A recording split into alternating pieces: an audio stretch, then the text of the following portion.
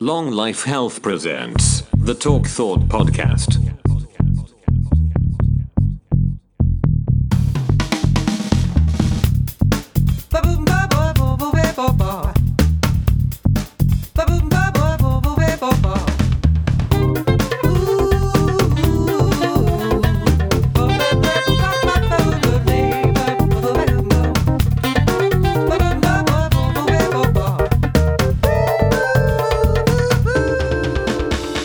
This podcast is now sponsored by The Only Kitchen. The Only Kitchen is a locally based meal prep company in Surrey and Sussex. Their goal is to offer you a service second to none for those that are serious about consistent nutrition, without cutting corners or compromising on the quality of food. They cook, prepare and deliver your selected meals for the week with an assortment of packages to suit your budget and set menus to choose from. Anything that comes out of The Only Kitchen is formulated by their professional chef. Everything that's challenging about maintaining a healthy, exciting, nutritional lifestyle, they take care of for you. All that's left for you to do is eat the food. Now, for me, this is a great idea because I see so many people fall short of the goals they set out to achieve. Whether you're trying to build muscle, lose fat, sort your energy levels out, just generally eat healthier. Most people underestimate the workload it takes for you to be consistent when, cooking, cleaning, prepping, shopping, thinking about it, what you're going to make, when you're going to have it. Do you have the time to make that? You end up falling short and having to go for obviously terrible options that are often locally to you, like either fast food or bad stuff in supermarkets. The best alternative thing to do is outsource it to a company that's going to offer you something not just equally as good as you could do, but better, with really good ingredients you don't have to think about, you don't have to shop, and really good put together food from a professional chef. So if you are interested, it sounds like something you want to do, visit facebook.com/The Only Kitchen, or alternatively go to instagram.com/The Only Kitchen, or go to both. Keep up to date on the social media pages to find out about their latest deals and giveaways. Now let's crack on with the episode. I've spoke about mental health in general over the past, obviously mental health being a component of my philosophy, of course the health side, but depression in general is obviously the worst, one of the worst case scenarios of a state of suffering in mental health. Just like in physical health, it may be a physically ridden disease, like maybe MS or something, some sort of self-deteriorating disease, but depression is a lot harder to see and is often overlooked. And obviously it's becoming more, hopefully it is anyway, it's becoming more understood and more talked about. But I don't think there's any harm in the repetition of the idea and learning to understand what it actually is. And of course, with the recent death of Linkin Park lead singer Chester Bennington, I was told, mainly via a friend who I'm hoping to have on as a guest as well. We have a lot of interesting conversations, which I think would make for interesting listening for others. But he was telling me there was a lot of comments saying that it's selfish on his behalf, because of course, obviously, other people around him then has to suffer. It may have been an easy route out for him. Whatever perspective you have of that, if you think it's selfish, ask yourself what it actually is. For someone to end their life and completely rid their existence, then think what that person must have been going through. And for you to think that's selfish, again, I posted the other day, that's selfish on your behalf. You're only thinking about your well-being because it affects you, maybe your well-being, or the other, even the people, say something close to you has committed suicide and you think it's selfish. That's selfish on your behalf because you're focusing on your feelings, not considering what they feel. And you never really understand the root cause of why someone may do it, because it seemingly just comes out the blue. Depression, my thoughts on depression and suicide is obviously suicide seems like a rational thought to someone suffering with severe depression. Like, so I don't want to be here and experiencing these negative feelings of everything. I need to get out. There's a way to. There's nothing that's helping me here. Nothing I'm doing. Nothing I'm taking. No one I'm surrounded by is having an impact or benefiting my depression. At the end of the day, I still feel this way. So suicide is an escape route. You know, maybe some people, the more I learn about spirituality and stuff about death, it in fact gives me more comfort personally about death. Maybe someone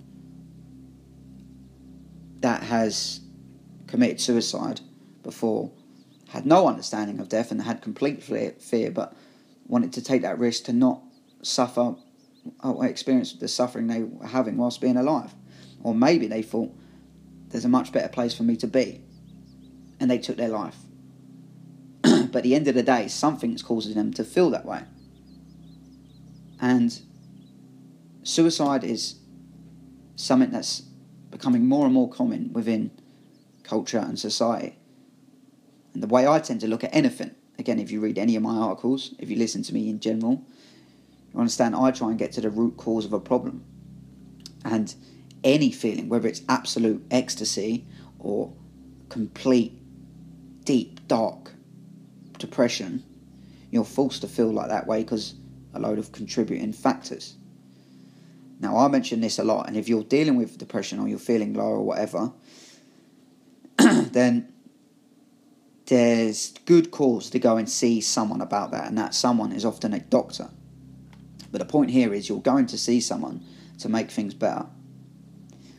Unfortunately, the way they tend to deal with it, that the systemic solution for depression, it's almost sickening when you look at what they're actually doing. Whether it's maliciously or not, what's happening is sickening because you're giving someone a false sense of hope that, that taking medication or doing something like that is the answer. And if someone in a place of desperation is going to take some medication to help better themselves, then they're thinking, no, that's a solution, that's a potential solution. I can take this, that's going to cure what's really causing me to feel this way. When really, it's a distraction. Now, I've mentioned before, it's not always like medication is a bad thing, because to get to the root of an issue, even if you look at it on a literal sense, if you're digging and you're trying to find the root of a plant or a tree, sometimes you need to dig, and it takes time.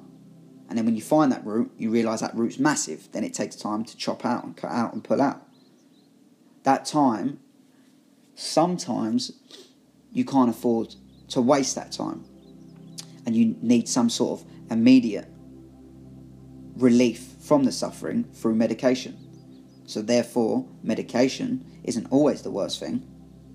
Like, obviously, it's subjective. I'm not totally clued up on how many medications are out there and what the side effects of all. But say you get one that does just relieve suffering and has minimal side effects, then that's surely a good thing if it puts you in a better frame of mind to start dealing with the root. But to feel like that is the root and that is the answer is, obviously, you understand a root gets bigger and it gets deeper the longer you leave it. Obviously, the older a tree is, you'll notice some roots can go up to miles. Whereas a little thing, you can pull it out, you can pull out a weed, and you can see all the roots. Like, they can be less than an inch.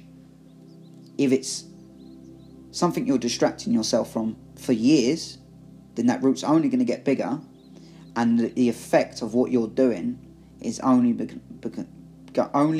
going to become less effective. So then pills, then medications, and then tablets you may be taking are only going to distract you for so long.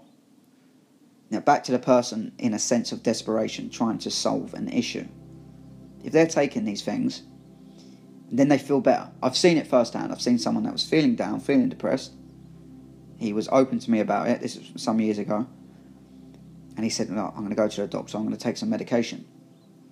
And I said, well, if you think that's the best thing to do, but I think it's important. Even years ago, before I've got a stronger understanding of what I do now. Long story short, he come in the next day as a completely different person. He come in almost like he was high, like a smile on his face, like, whoa, man, like I feel good. Like something in them tablets had caused a chemical response in his body, possibly, reduce the hormone that makes you feel stressed, up the hormone that makes you feel good.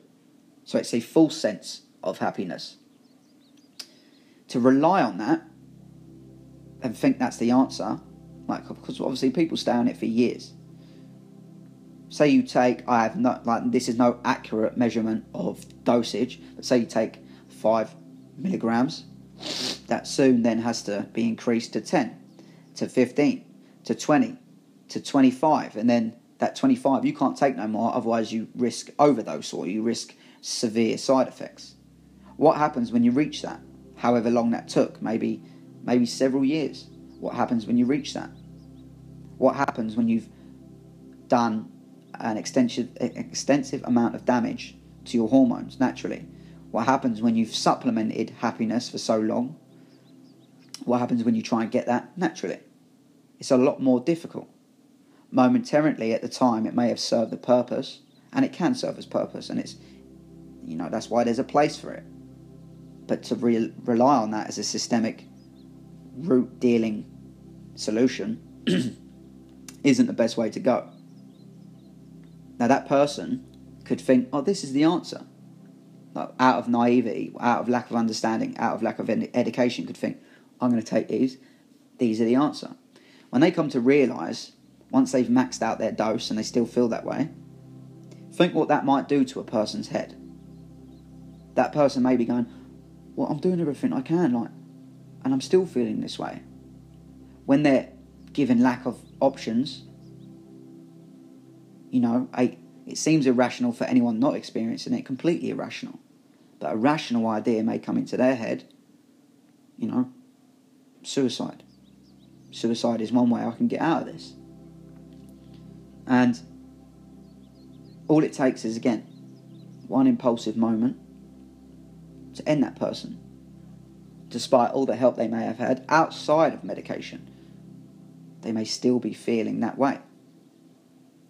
So it's sort of like it's a constant state of sleep.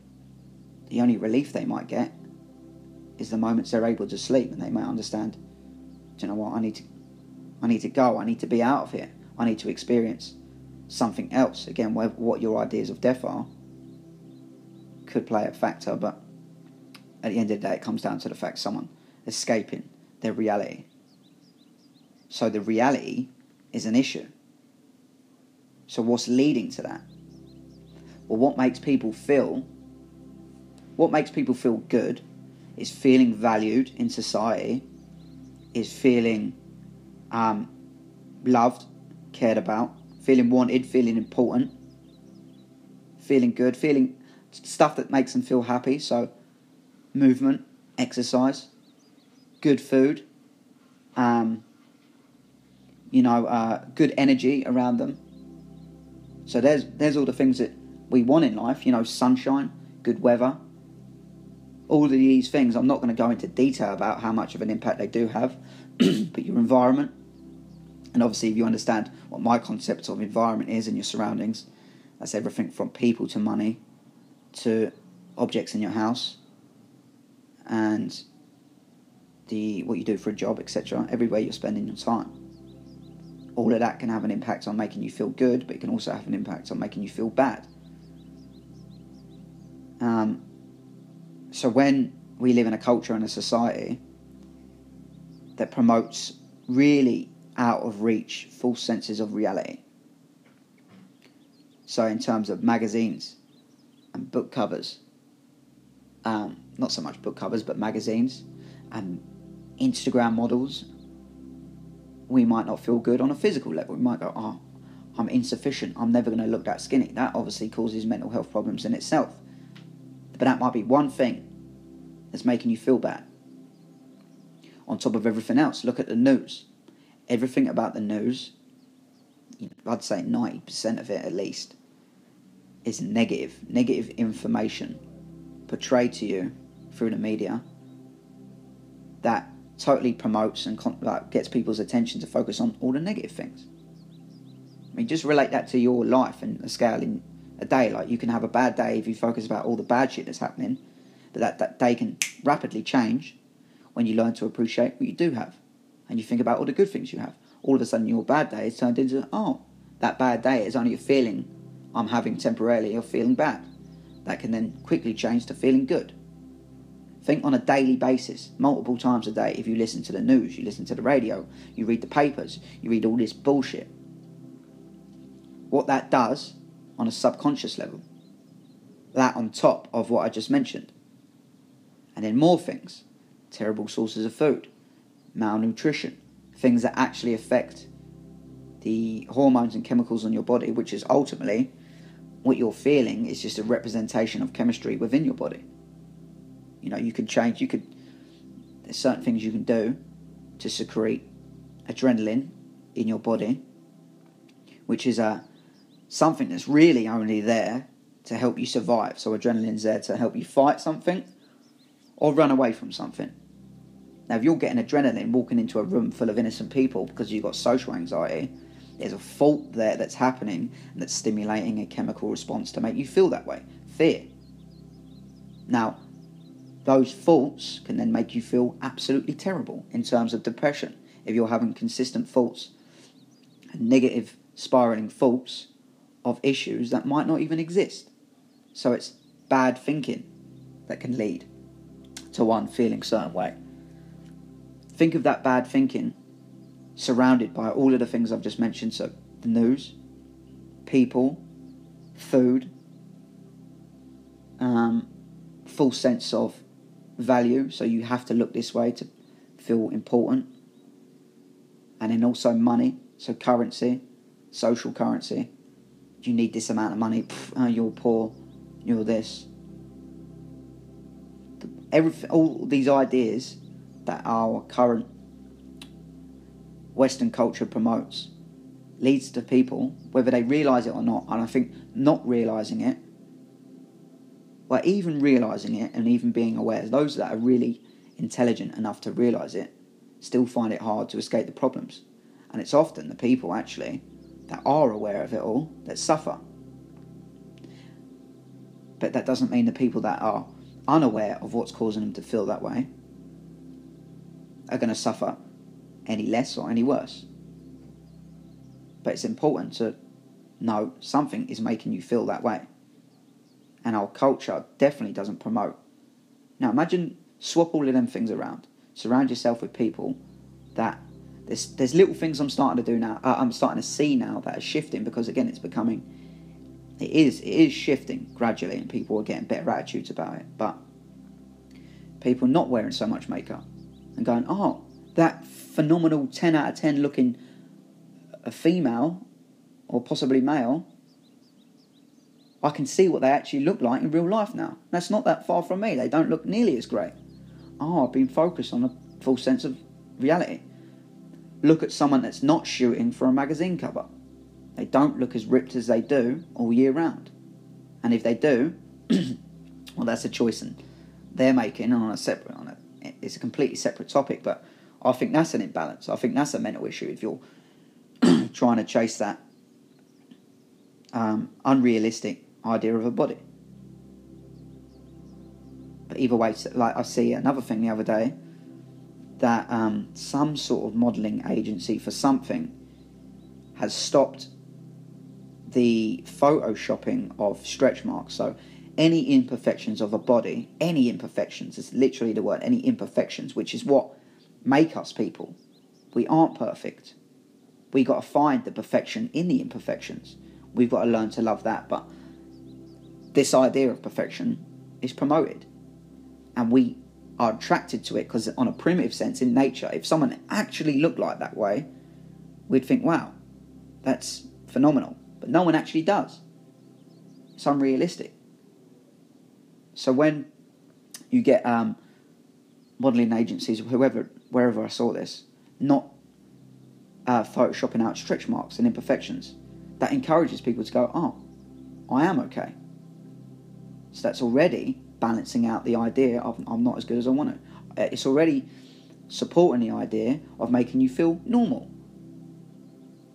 chasing you and pushing you in directions to get them things that do make you feel good.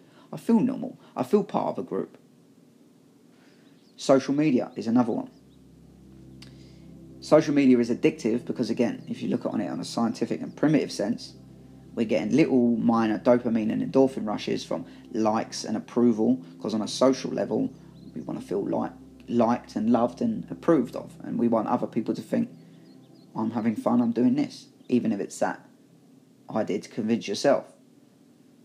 But anyone in a social, just to generalise, anyone on social media post, whether that's all platforms, any platform, Snapchat, Instagram,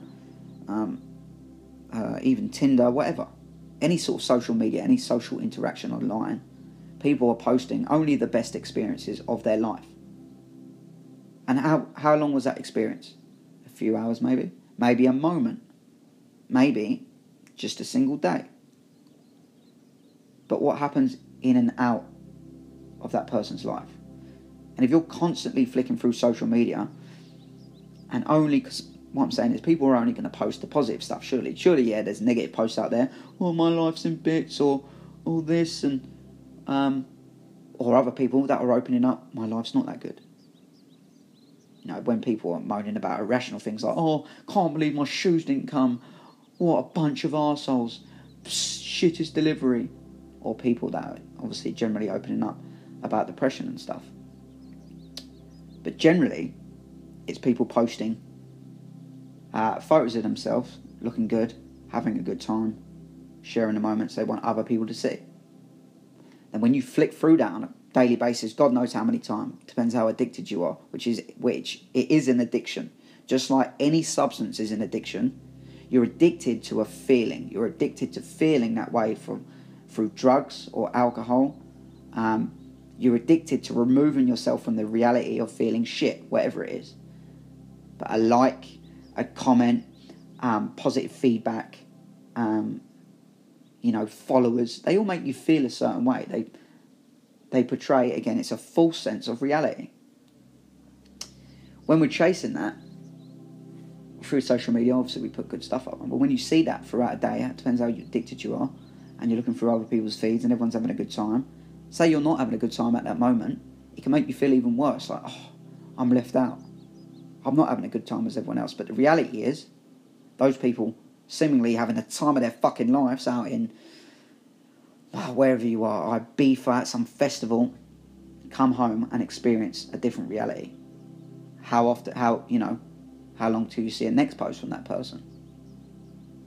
So you're not thinking about the ins and outs of everyone experiencing that.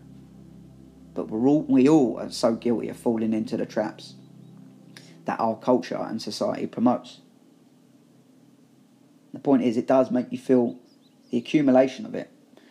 I try and simplify it on, if I look at one person on an individual basis and they come to me, Charlie, I'm not feeling good because my energy's low, I'm feeling down, I'm feeling a bit depressed, I'm a bit overweight, whatever their issues are.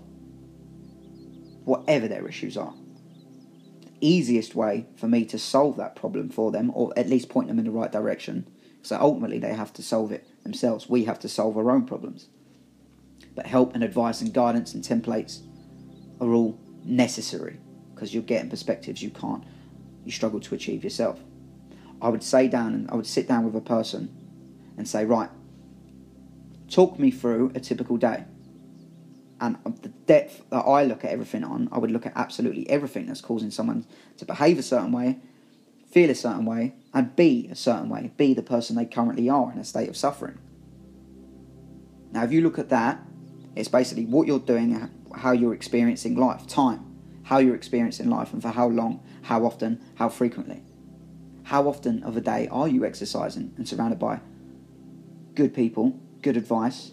You don't need to go on social media. You're in a job that you do like. You're in a job that does promote a healthy lifestyle rather than a stagnant lifestyle of sitting in a booth with no natural sunlight, etc., etc. Take every aspect of a person's day. Now, just one day can make you feel a bit shit. If you've had a bad day, we've all experienced it. Imagine that day repeated over and over and over and over again for years. ultimately it's going to lead to a state of severe depression. And sometimes you can be manic depressive, which is a state, this might not be completely accurate, I think it's a medical term, but my idea of the word manic depressive is you seemingly do loads of stuff that everyone else is doing. You seemingly function. You go to work and all this stuff that portrays the illusion you're fine, but deep down, you might not even understand it yourself. You are depressed. You're doing this out of a state of poor mental health. This is why I said, even if you're going to the gym and you look like a chiseled body and you're trying to keep that chiseled body year round, that might not be the best representation of your mental health, which is ultimately your health in general. You may look like you're a Greek god, but what's going on inside? And I think it's important to, separate the two and understand, if you can have a bad day because you've experienced some things in one day, even the things you might not be aware of yet, think of the impact it has ultimately. And then if you continue, but it's time, again, it's routine and time. All these words I use, patterns. If you're repeating that pattern day in, day out, making subtle changes maybe, but not enough, and the bulk of it is you're still in the same environment, doing the same things over and over again, surrounded by the same negative information on the news, surrounded by the false sense of reality on your social media, surrounded by the false sense of reality on TV programs, then you're going to be a representation of that environment and of that routine. And medication would only distract you and make things worse, because it numbs. So if you've got a bad back, for example, you don't really want to be doing any motion or any movement that therefore makes that back worse. But if you take painkillers, seemingly you can move around and do all this stuff. But what you're actually doing is you're distracting yourself from the pain, not feeling the pain, but you're making your back 10 times worse. So if you're going along life seemingly thinking you're all right, getting things done, I feel better because of the medication, it's only a certain point that you hit before you go, fuck, and it overwhelms you. That might be one night on your own, and you decide, I've had enough. And your best exit strategy is to end your life. And if you've seen, the Chester Bennington footage of him mentioning, openly talking about things he had a tough time with life, these are all signs and signals that he's got everything you could possibly, from an outside point of view, possibly want. What a phenomenal, moving voice. What an absolutely terrific singer and fucking great band. Fucking hundreds of thousands of fans absolutely loving, his music and appreciating.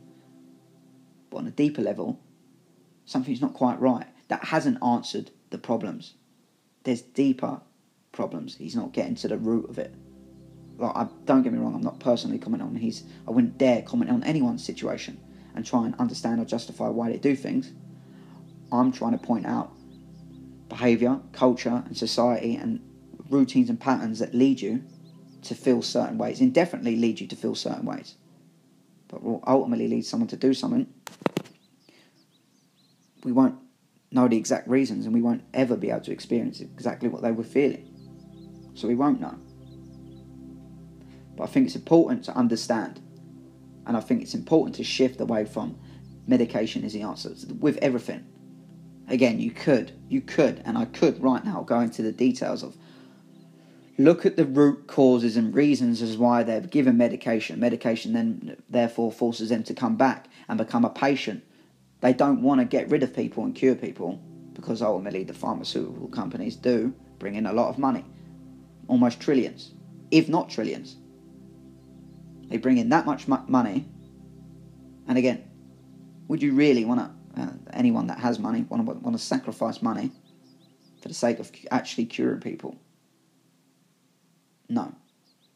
And the pressure, the weight, again, it's like a machine. The system is like a machine.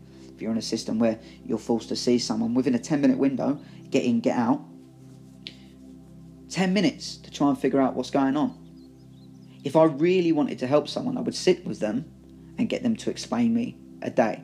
That might take a couple of hours. But then for me to actually help them with an impact, I would, in an ideal situation, pull them out of their environment, go somewhere, like completely out of, maybe even abroad to a different country, like a retreat sort of thing, and live with them for possibly a month. That's what I would do. But the system is offering, 10, 15-minute windows in, out, the pressure of the system, the lack of staff, blah, blah, blah, blah, blah, forces them to act and behave in a certain way. Well, take this, come back, tell me how you feel. Oh, it's wearing off? Okay, take this stronger stuff. Next.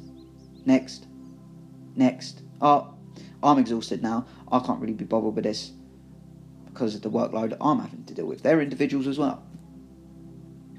It's all bouncing off each other, leading to negative effects and, the state we're currently in. I think it's important to understand.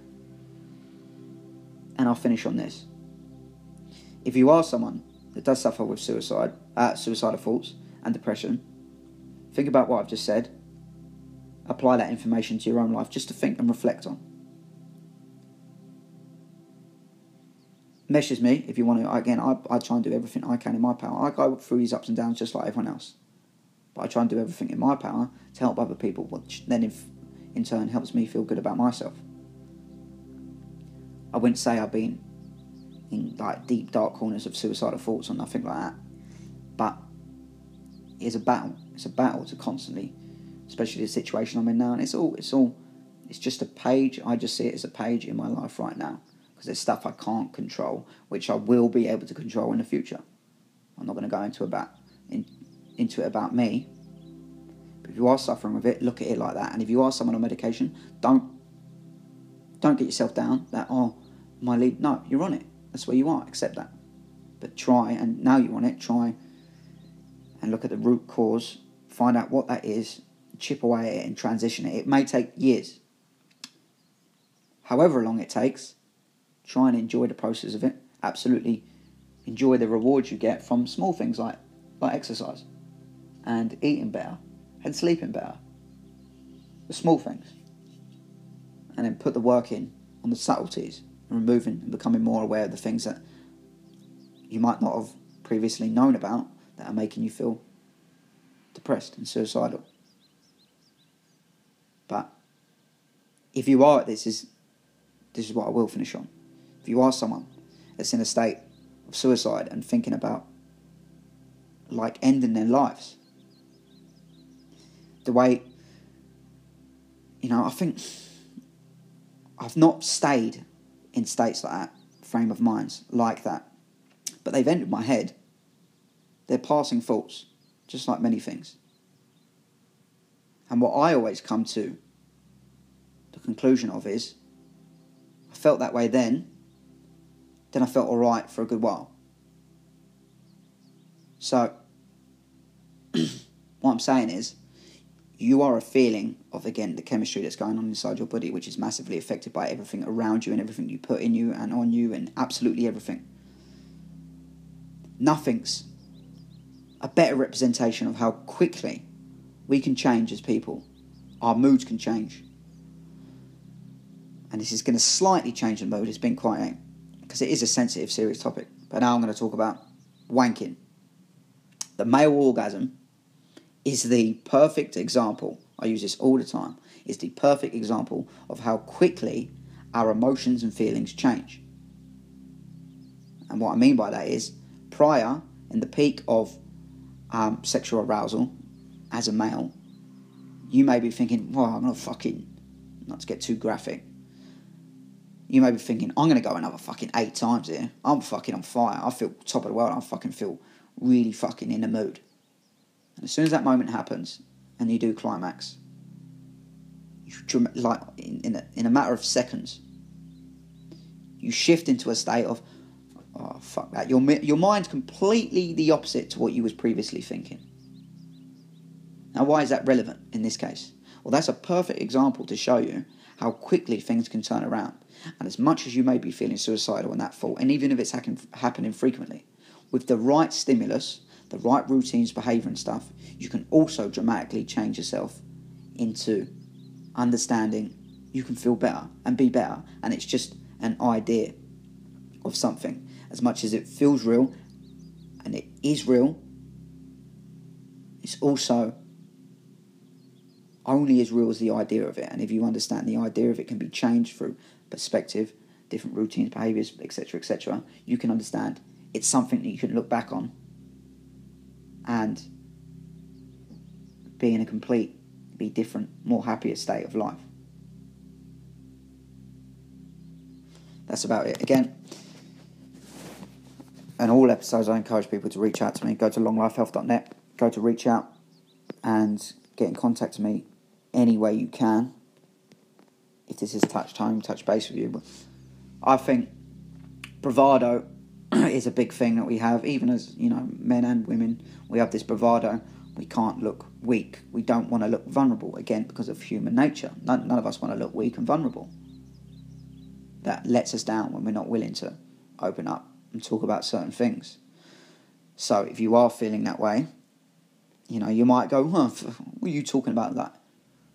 No, I don't feel like that way. You're almost in denial, again, because of an ego problem. You don't want to identify yourself as weak.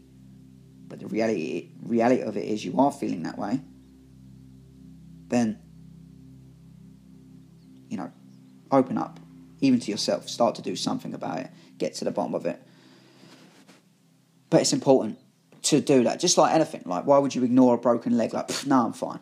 I'm going to carry on walking on this broken leg.